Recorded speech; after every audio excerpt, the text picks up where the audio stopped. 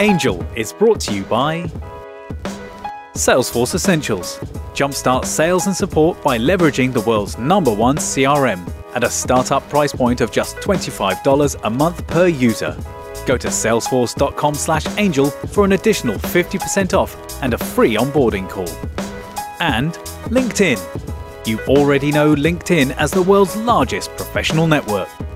It's also a better way to find great talent. Go to linkedin.com/angel to get a $50 credit towards your first job post. Terms and conditions apply. Hey, everybody, welcome back to Angel, the podcast. This is the podcast that goes with my book. You can buy the book, angelthebook.com. The podcast, Angel, can be found at Angel Podcast. If you do a search for Angel on your favorite podcast player, you will get podcasts about angels in our lives, the religious ones. It has nothing to do with angel investing. So Or is it? Or is it? Who knows? But if you do a search for Angel Calacanis, you will find this podcast. But you can go to Angel Podcast and get all the links to your popular players.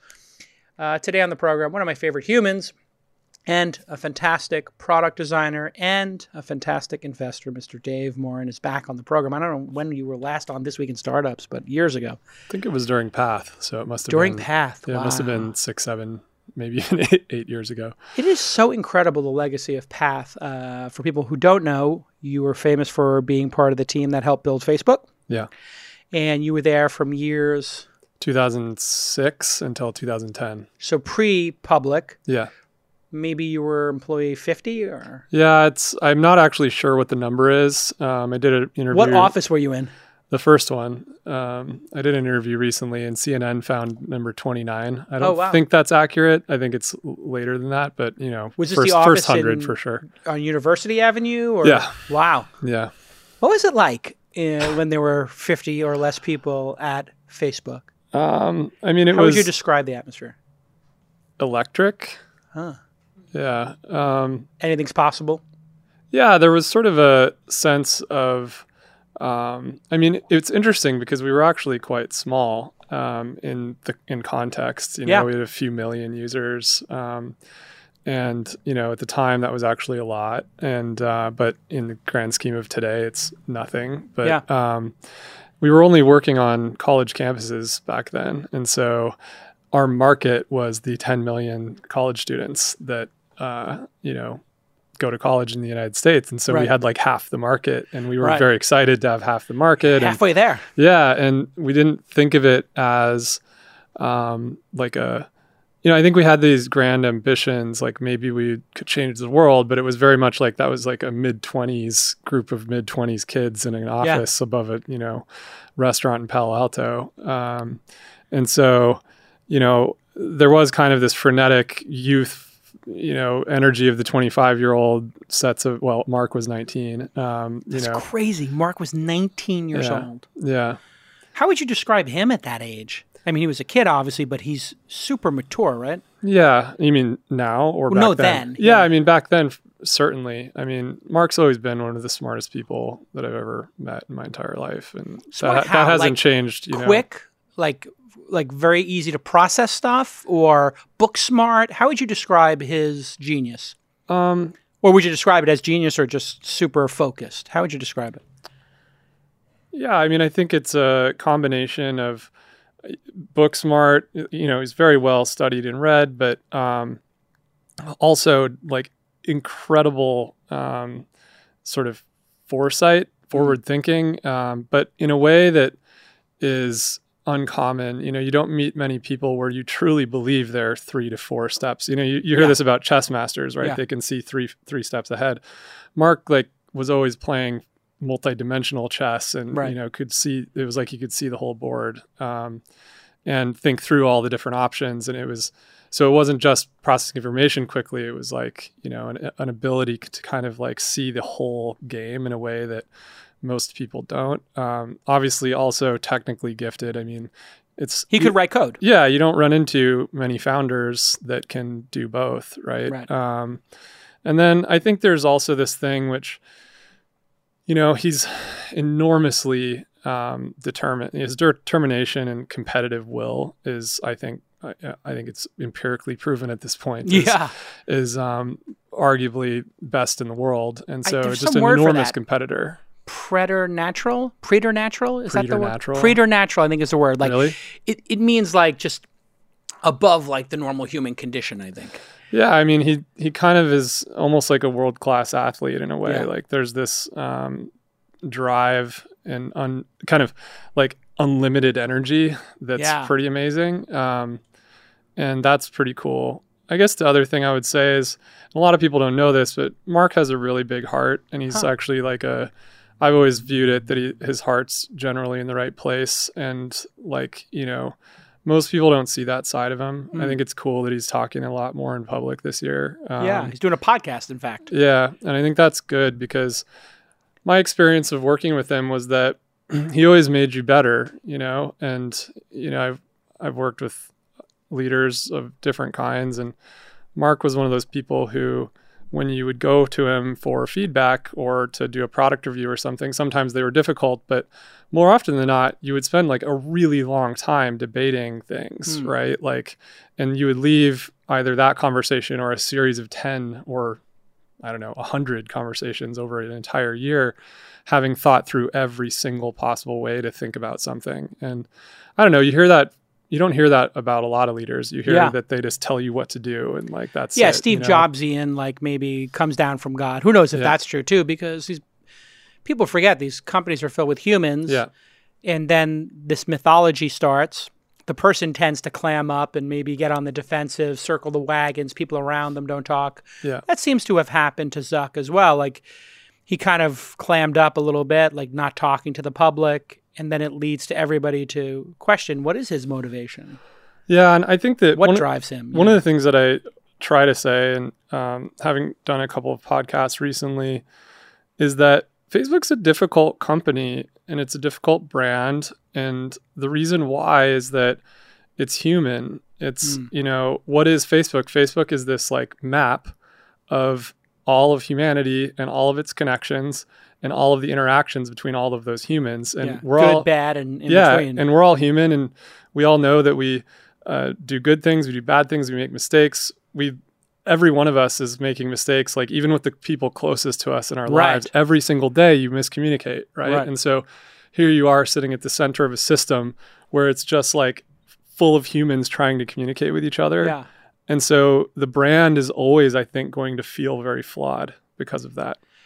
Yeah. It's human. And Twitter has that as well, right? Yeah, Twitter absolutely. has it as well, where, you know, you want people to have freedom of speech. Yeah. You want certain people to have anonymity because they might need it, and you want free expression. But with these systems at scale, it seems they always tend to break down. So given your experience with Path, Twitter being a user, and having helped build Facebook, two of the, you know, top 5 most legendary social products in the world, do you think the world should be connected, or do you think groups of people should be connected? Because it seems like Zuckerberg now is saying, you know what, maybe everybody should kind of be connected, but maybe we should break people into smaller groups, and that would be more manageable. How do you think about it? Because you seem to have this Dunbar number, 50-person, 100-person limit was your spin on Path, and now Zuckerberg 5 years later is copying you again. He's really studies your approach, and I don't mean that to deride him, more as a compliment to you. Yeah. Do you think that connecting everybody is a good idea now that we're in year 15 of that experiment? I think that, just like I just said, this is very human. One of the stories that I always like to tell is that in 2006, we had this problem where the narrative in the public was, oh, if you join Facebook and you post the wrong thing, you might get fired, because there were all of these people that were getting fired. And anybody that was around the internet business back then remembers this narrative. Like there were people getting fired, and it was almost always for having a photo of you drinking a beer on the weekend. And this went on for like 6 months or a year. And then after a year, I don't know how long the actual time period is, but it was some period of time, more and more people started having photos of themselves, not just hanging out with their family or their friends, but having fun on the weekends and going to Las Vegas or going and golfing or whatever. And strangely, what started to happen is the norm shifted. Everyone started to realize, oh, everybody drinks on the weekends with their friends, right? Yeah.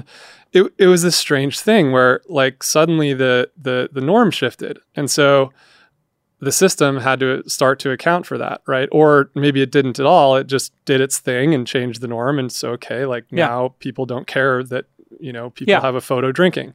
And so you see this kind of play out over and over in the Facebook story, whether it was the very beginning when Mark started it, his first product at Harvard was this product called, I think it was called Face Mash or something. And if you look at the original article from launching Facebook at Harvard, he literally says, I got in trouble for launching this other thing. They told me that it needed to have this, this list of privacy things. So I built those in and launched this new thing. Yeah. And that's kind of the story like forever with Facebook is like society uses whatever the current tool set is.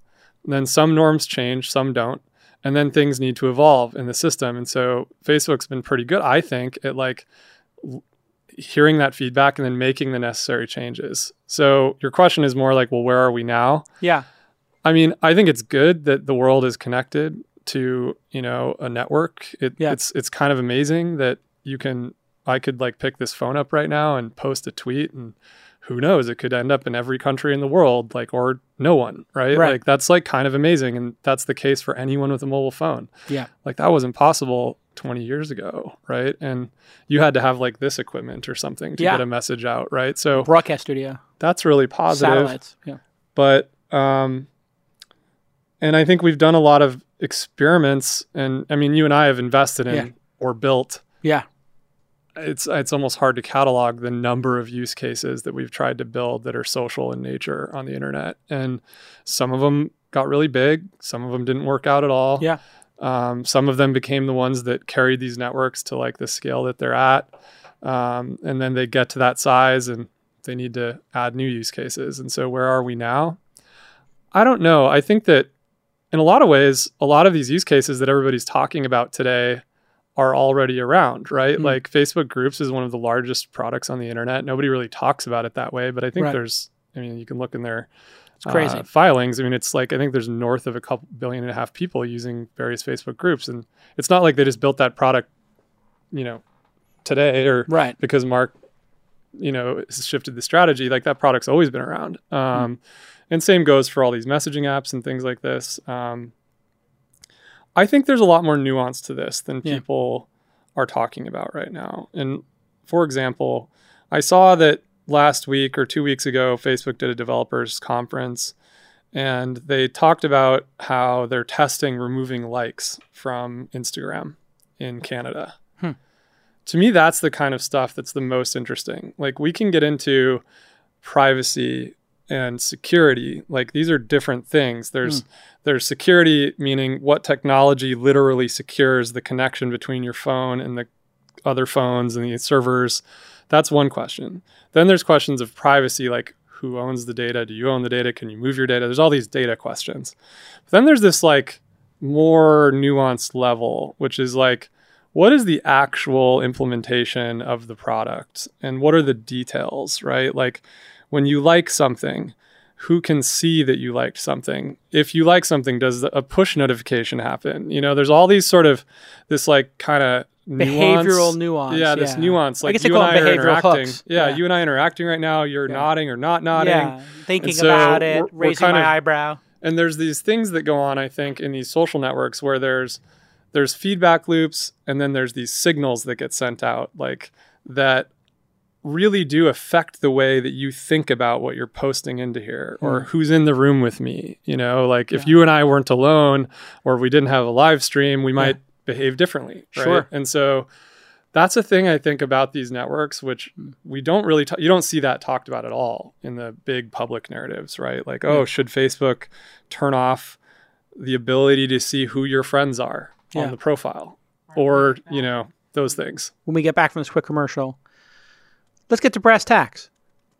We're both parents. What do you think about letting your kids into the things that, let's face it, you created in the world or help create? Sure. Do you want your kids to embrace this social and online world? When we get back on Angel. Scaling sales is so hard. You know that, but it's so essential. You need to scale your sales process, your team, and of course your software. You know Salesforce is the world's #1 customer relationship management platform, also known as CRM. And now with Salesforce Essentials, you get easy, out-of-the-box tools and support at a startup price point, and that's critical. Here are the benefits. You're going to get set up instantly, and you can easily scale your sales team by customizing with clicks. You don't need to write any code. You will get simple integrations that connect and integrate all of your data under one roof. And you'll have full cycle customer support, so you can automatically connect multiple support channels. You'll be able to automate busy work and repetitive tasks so you're not wasting your time. And customers can help themselves, of course, with a self-service support site. Everything you need is on one screen, so you can track emails, calls, and meetings from your inbox. Get access to the world's #1 CRM at a cost fit for a startup. Go to salesforce.com/angel, and you will get a 50% discount with an annual contract, and you'll get a free onboard training session. So go to salesforce.com/angel and get that 50% discount right now. Welcome back to Angel the Podcast. My guest today is Dave Morin, and we're not going to talk about Facebook the entire episode, but having Dave here, one of the earliest architects of Facebook, and not talking to him about Facebook and Path would be a huge omission on my part. So we're going to do another couple of minutes about talking about Facebook before we go into your unbelievable list of investments: Allbirds, Twitter, Venmo, Nest, Robinhood, Airtable, Pinterest, Postmates, Stripe. My Lord, what a collection of investments that you've made yourself as an angel and with Slow Ventures. So when we left our hero, that's you, on the break, I'm curious, Chamath says doesn't let his kids anywhere near it. Sean Parker, very vocal about, hey, we built these things to be addicting and they're too addicting. Chris Hughes, the co-founder and roommate of Zuckerberg, saying break up Facebook. And the WhatsApp founders, one of them saying you should delete Facebook. And the Instagram founders leaving in a huff over how Instagram was being architected, I think, or being treated. We don't know the full story there yet. But anyway, there's a collection of people who helped build the product and who are looking at it now saying, to varying degrees, maybe this is Frankenstein or maybe this needs to be rethought. How do you think about it when you think about your kids, my kids, our kids, embracing this future? Do you want them on social media? Do you think it needs to be tweaked a bit before they should go on it? This is when the rubber hits the road, right? I mean, yeah. Like your kids get a phone. Yeah. Yeah. I've spent the last, since I sold Path, the primary project that I've been working on is called Sunrise. And it's a nonprofit initiative, which is focused on trying to find cures for depression and all forms of mental health. And so through the process of working on that, I've came across a lot of science that I didn't know, and I've helped make some great science happen. But one of the things that I started to learn about pretty early on, this was around maybe 2015, 2016, was the burden, or burden maybe is the wrong way to put it, but the true tax that social media and the internet, I think, are having on not just our brains, but the brains of our kids. And it's a real thing. And I don't think I could come on here and pretend like it's not, or say that I don't feel responsibility to think about it, try to improve at least the conversation, if not, the implementation of some of these things. We've created an organization to help with the issue. So obviously you care deeply about depression and people getting out of it. And the studies have shown that this can make people anxious. Yeah. And in fact, anxiety and depression are correlated. It can also make people depressed. So it is what it is. Yeah. I don't think anybody created social networks, whether it was MySpace or LinkedIn or Facebook or Path, to create anxiety in the world. They created it with good intention. Yeah. But there is a cost to it, which is anxiety. No question. What do you think is causing the anxiety? Is it the FOMO? Is it the constant interruptions and the screen time?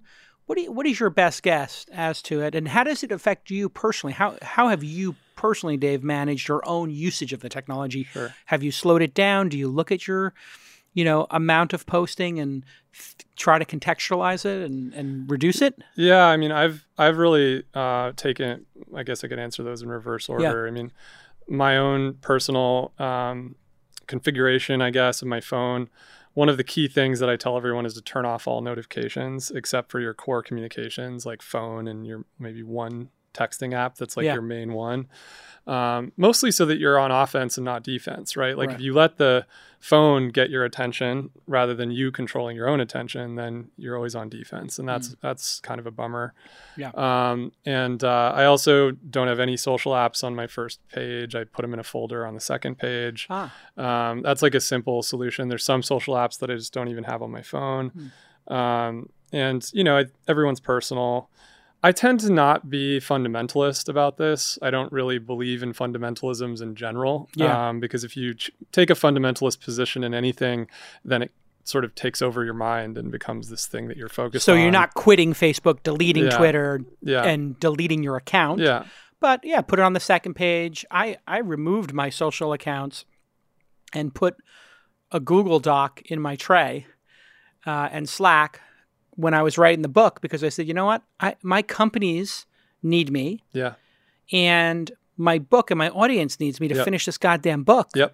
And I wrote the book in 19 days. The primary writing of it was 19 days because I realized I was spending an hour to 2 hours on varying degrees of social and messaging apps. Yeah. And when I recaptured that, oh my Lord. And the book is such a great joy for me to look at and see it in Chinese and see it in Japanese and have people stop me on the street, that it's hard for me to stop using Twitter because I'm addicted to that. Yeah.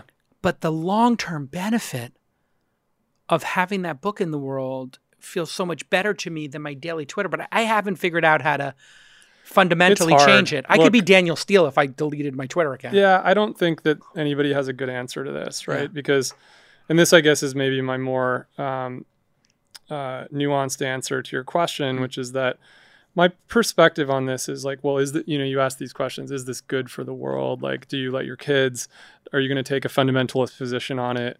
I have much more of a, I guess, transcend and include kind of notion on this, which is that, look, we're here now, right? Like we created the internet and we even created Wi-Fi. Like one of the things that I think about a lot is that social media gets almost too much of the burden of the hate. When there's places that I go, like I grew up in Montana. I like to go skiing in backcountry. Yeah. I'm like a outdoorsman, and there's places you can go and there's no internet, right? That solves a social problem. There's some lodges that I know of that have no internet, and it's actually got me thinking like, wow, like, did you know that the FCC makes it illegal to block Wi-Fi? Yeah. And that's kind of a strange thing when you think about it. It's like, well, I've seen this. You take Wi-Fi out of the equation and everyone's super social and hanging out with each other. And they love it. Yeah. And it's like this incredible burden's been lifted. Yeah. But you can't block it, which is like a really interesting thing. And so is it just social media's responsibility? Yeah. I don't know. So that's like one thing. I think that, I really think that if you look at history, right, when we shifted from the working a lot with our bodies and farms and sort of the industrial age post World War II, and we shifted into working in office buildings, the notion of a gym did not exist in the first half of this century. And the gym became a thing after we all started working in offices and we were working in our brains, not our bodies anymore. And so you needed a gym. Right. If you look at the numbers last year, and you've got the Calm book over there, and we talked about Calm earlier. Calm's now worth $1 billion. Meditation apps were actually the most popular category in the App Store last year. Why is that happening? Why is the Juul cigarette the most popular thing for youth in the country?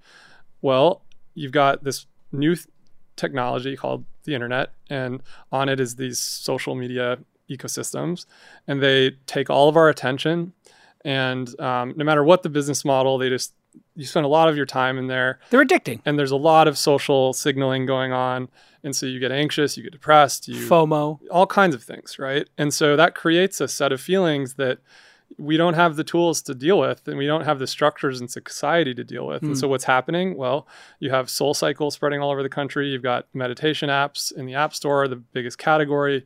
You know, you've got cannabis legalizing across the country. Yeah, self-medicating, yeah. Yeah, and so these tools are starting to appear Yeah. that help balance out this new technology, right? Because you know, you can really get, I think, negative about like, well, the technology is causing all these problems, and those are important, yes. But you can also look on the other side and say, wow, like LGBTQ rights like moved forward faster than like I think it would have ever moved forward if we were still in the mass media age, right? Yeah. I've seen this happen with depression and anxiety.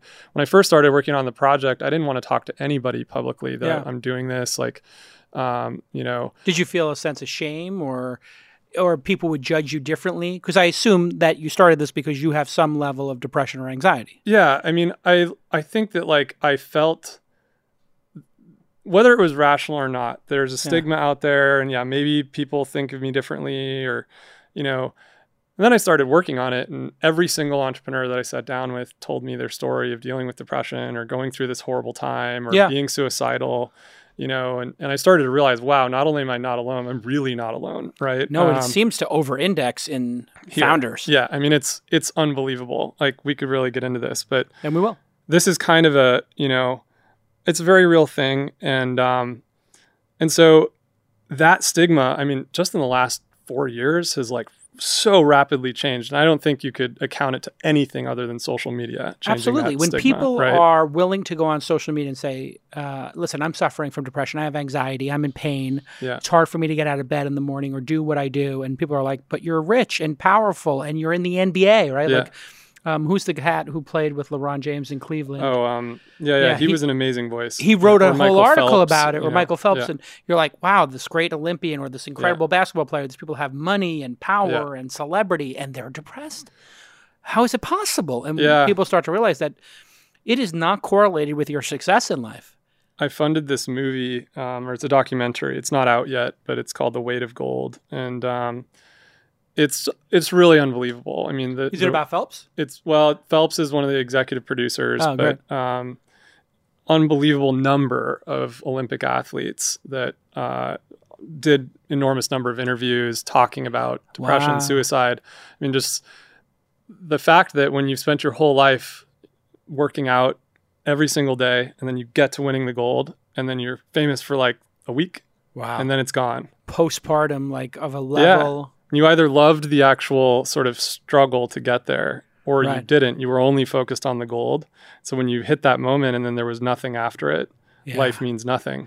Yeah. Versus some of them really love actually the struggle part, and they're like, no, everything's cool. Yeah. You know? And so there's it doesn't matter what type of athlete you are, or whether you're an entrepreneur, high performer, the risk is just enormously high. It's so interesting. I used to run marathons, and I always had post New York City Marathon depression. Makes total sense.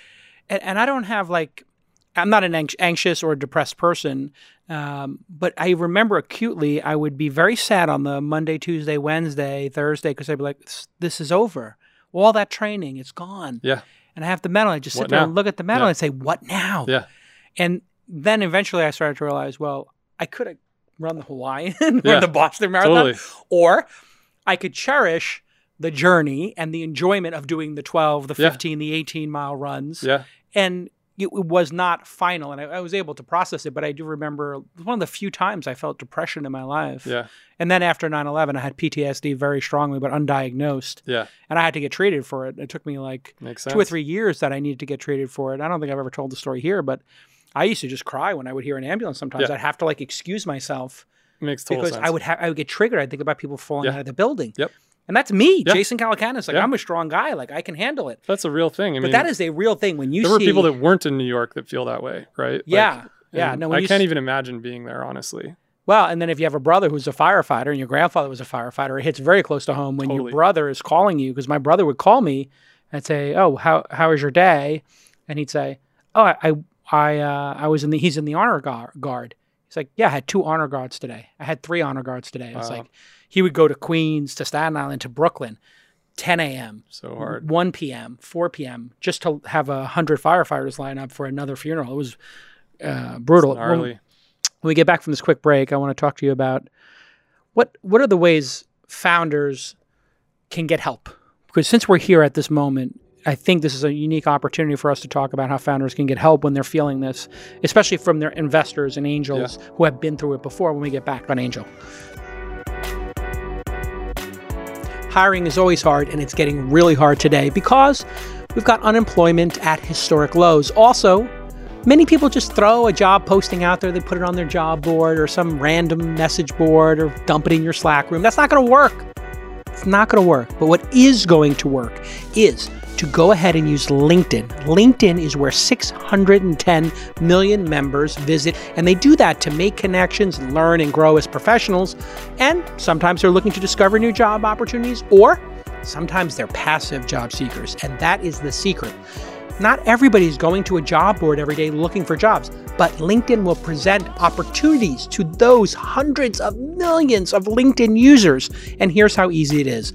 You just simply go to LinkedIn, and it's really easy because you say where you're looking for the person, you put in your job, you can then look for what experiences you want them to have. How many years of marketing, you set a budget, boom, it's up and running, and you will find somebody quickly. How do I know this? Because we found 2 of our 15 team members on LinkedIn very recently. Sir Charles, our new director, and our marketing manager, Morin. You can create these job listings quickly and easily, and to get $50 off right now, a 50, okay? 50 for your first job posting. Go to linkedin.com/angel, A-N-G-E-L. You know how to spell angel. That's linkedin.com/angel, and you will get $50 off your first job posting. Terms and conditions apply, of course. Now, let's get back to this amazing podcast. All right, welcome back to Angel, the podcast where we talk about angel investing, but we spent the first 25 minutes of this podcast talking with my good friend Dave Morin about Facebook, social media, the internet, anxiety, depression, my PTSD, his anxiety and depression, and how to contend with it. And we're going to get into the angel investing part, and you're really in for a treat because it's very rare to have somebody on the podcast who is as good or better of an investor than I am, and this is one of those few instances.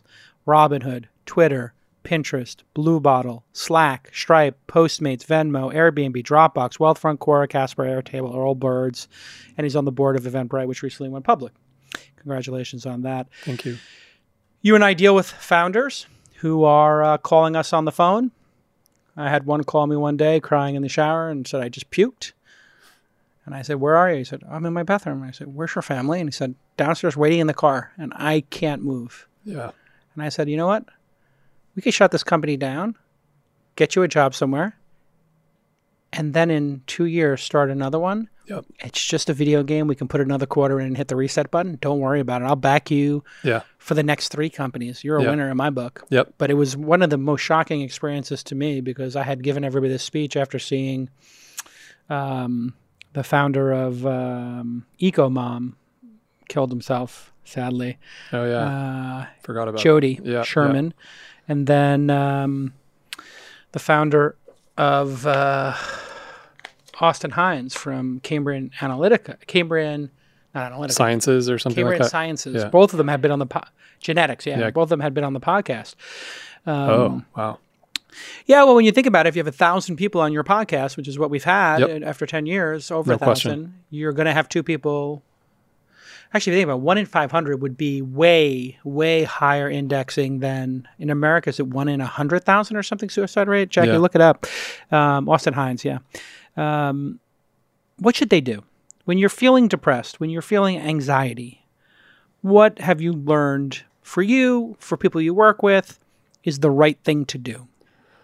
I think number 1, you should have a coach. Yeah. Number 1, like out of the gate, if you're a founder, you need to treat yourself like a Olympic athlete. And, an athlete, whether you're a Warriors athlete or a Olympic athlete that's a solo sports, you don't go into it without a coach, right? And some kind of infrastructure that's helping to not just like make sure that you're like sort of okay, but they're like actually actively in the game with you and trying to help you make sure that you're performing at a high level, but also helping you understand like this is really hard, right? Like, if you actually talk to professional athletes, they've got meditation coaches and yoga coaches and a masseuse nutritionist and nutrition and cold plunges. I mean, all kinds of stuff, right? And so I think founders need to take it a lot more seriously that their health is number one, right? We've kind of got this culture where we give people an enormous amount of money, fill their company's bank account with millions of dollars. They've never managed that before. That's an instant pressure cooker on top of, the narratives and the people sort of barking at you every day about success and yada, yada. And so I think you need to have a therapist or a coach, somebody who's really trained in this stuff. Like that's number one. And so that's like your preventative medicine, right? And then when things actually get really hard, I mean, ideally, you've got people either on your board or angel investors like you and me that are people that you can call and actually be honest with. I've always tried to be that person around the founders that I'm with, and named Slow Ventures for that reason. Take it easy. There's no rush here. Yeah, I mean, at the end of the day, I always tell people, like, when you're starting a company, you better be ready to spend 10 years and 10,000 lunch and dinners talking about the same thing. So it's going to be a really long journey, right? Yeah. Pace yourself. Yeah, I mean, look, Uber just went public. Like, we both were in those rooms, right? Like 10 years. 10 years ago, I think it was your dinner that like Open a lot Angel of us Forum. met them, right? Yeah. And you were there for the Open Angel Forum that time? I was there that night. Wow, but you didn't invest or you did? Don't even get me started on the Uber story. I was in the... Go ahead, we're started now. I was in the Airbnb with Travis and Garrett and Melody in Paris. You're kidding. Not joking. And you passed. See, I have a similar story because I wasn't an angel investor. Were you angel investing actively back then? No, see, that's the thing. So I didn't start till late 2009 and I was broke. I was full out broke in 2008. And I literally looked up the email on the IPO day and I was like, yep. I have this email with like Garrett, Travis, and Melody, like, Dave, you're sleeping on the couch, and me saying, what? I have to sleep on the couch. And, and it's like, stop crying. We were in Paris and Garrett was jamming on the idea, right? Yeah. I mean, that was literally, we couldn't get cabs. So amazing. And so, it was like across Paris. We were in like the wrong, It's so funny because on this podcast, they just produced a clip from the 2011 and he says, I was in Paris and I would get a bunch of founders to stay at an Airbnb. I'd always host everybody. And we were just jamming on ideas every night. And Garrett said, we can't get cabs. We should be like able to push a button. We should hire, we should buy 5 limos, hire 5 drivers and just do like a time sharing. Because people don't realize that the original idea for Uber was time sharing, so like I also time have sharing that houses email. And time sharing. I literally have that email. Yeah. The time sharing concept. I have an email after I got back from that Paris trip from Travis that says, hey man, we bought these cars. Like, do you want to go in on it with us? And I was literally broke. Yeah. I was literally broke because everyone at Facebook negotiated the advisor agreement. Well, but 10 basis points. This kind of shows how fast maybe you can learn something in Silicon Valley. Like, I didn't know anything about this stuff, like angel investing in 2008. Like, I was still in the middle of building Facebook platform and Facebook only had 50 million users. We were hot, but it wasn't like this foregone conclusion. And we actually spent most of 2008 with a flatlining growth curve. Wow. And so I was like, I got my own problems. This was like the last thing I was thinking about, right? Yeah. And I was like, I can't afford to go in on half of a car right now. Yeah. I can't even afford my own car, right? And I am now just programmed to say yes. Yeah, no. I realize when you say yes as an angel investor, this will be a good segue for us. You know what you're going to lose. 50,000, 100,000, 250, 5,000, whatever it is. When you say no, you have no idea what you've lost. Yeah. Could be 100 million, could be $1 billion, could be... It's crazy. Yeah. It's a hard one. But we can't complain because you get a lot of make goods in this business. No, yeah. I mean... Let's get into it. Maybe come back to more resources for founders later, but yeah. Oh yeah, so wait, more resources. No, let's do it. Yeah, there was just like, you sort of asked like what else. I said that coach is important. You should have a coach. Investors you can lean on. Investors you can lean on, but beyond that, I've invested in some great companies. Brightside is one of the ones that I did recently, which it does digital diagnostics. So you can go on there, you take a test. It figures out what your depression or anxiety level is. If you are, using these standardized tests in the range, then they'll prescribe it for you and ship it to your door and then provide you with text-based and video therapy. So you can get What's the name of it the again? medication, Brightside. Brightside.com? Yeah. Very cool. So you can get it from afar and no stigma. Oh. And we did this mostly to expand access across the whole country. Yeah. But I do think it's important that people know that there's starting to be some really wonderful resources. Get help. Yeah. I mean, that's the big thing is people have so much pride. I think our generation, we're both Gen Xers. It was kind of like there was a stigma. Yeah, oh, yeah. And we were the first generation where you could be out at dinner and somebody would be like, what are you taking? It's like, I'm taking my Prozac. Yeah. And because Prozac kind of emerged in the 90s. Yep. And I remember my friends, I was like, whoa, what's that like? And they'd Yep. be like, well, some days I wake up and I'm in a fog. And then some days I wake up and I want to take on the world. And that's the difference. And I'm like, really? I don't get it. But okay, I don't need to get it, I guess.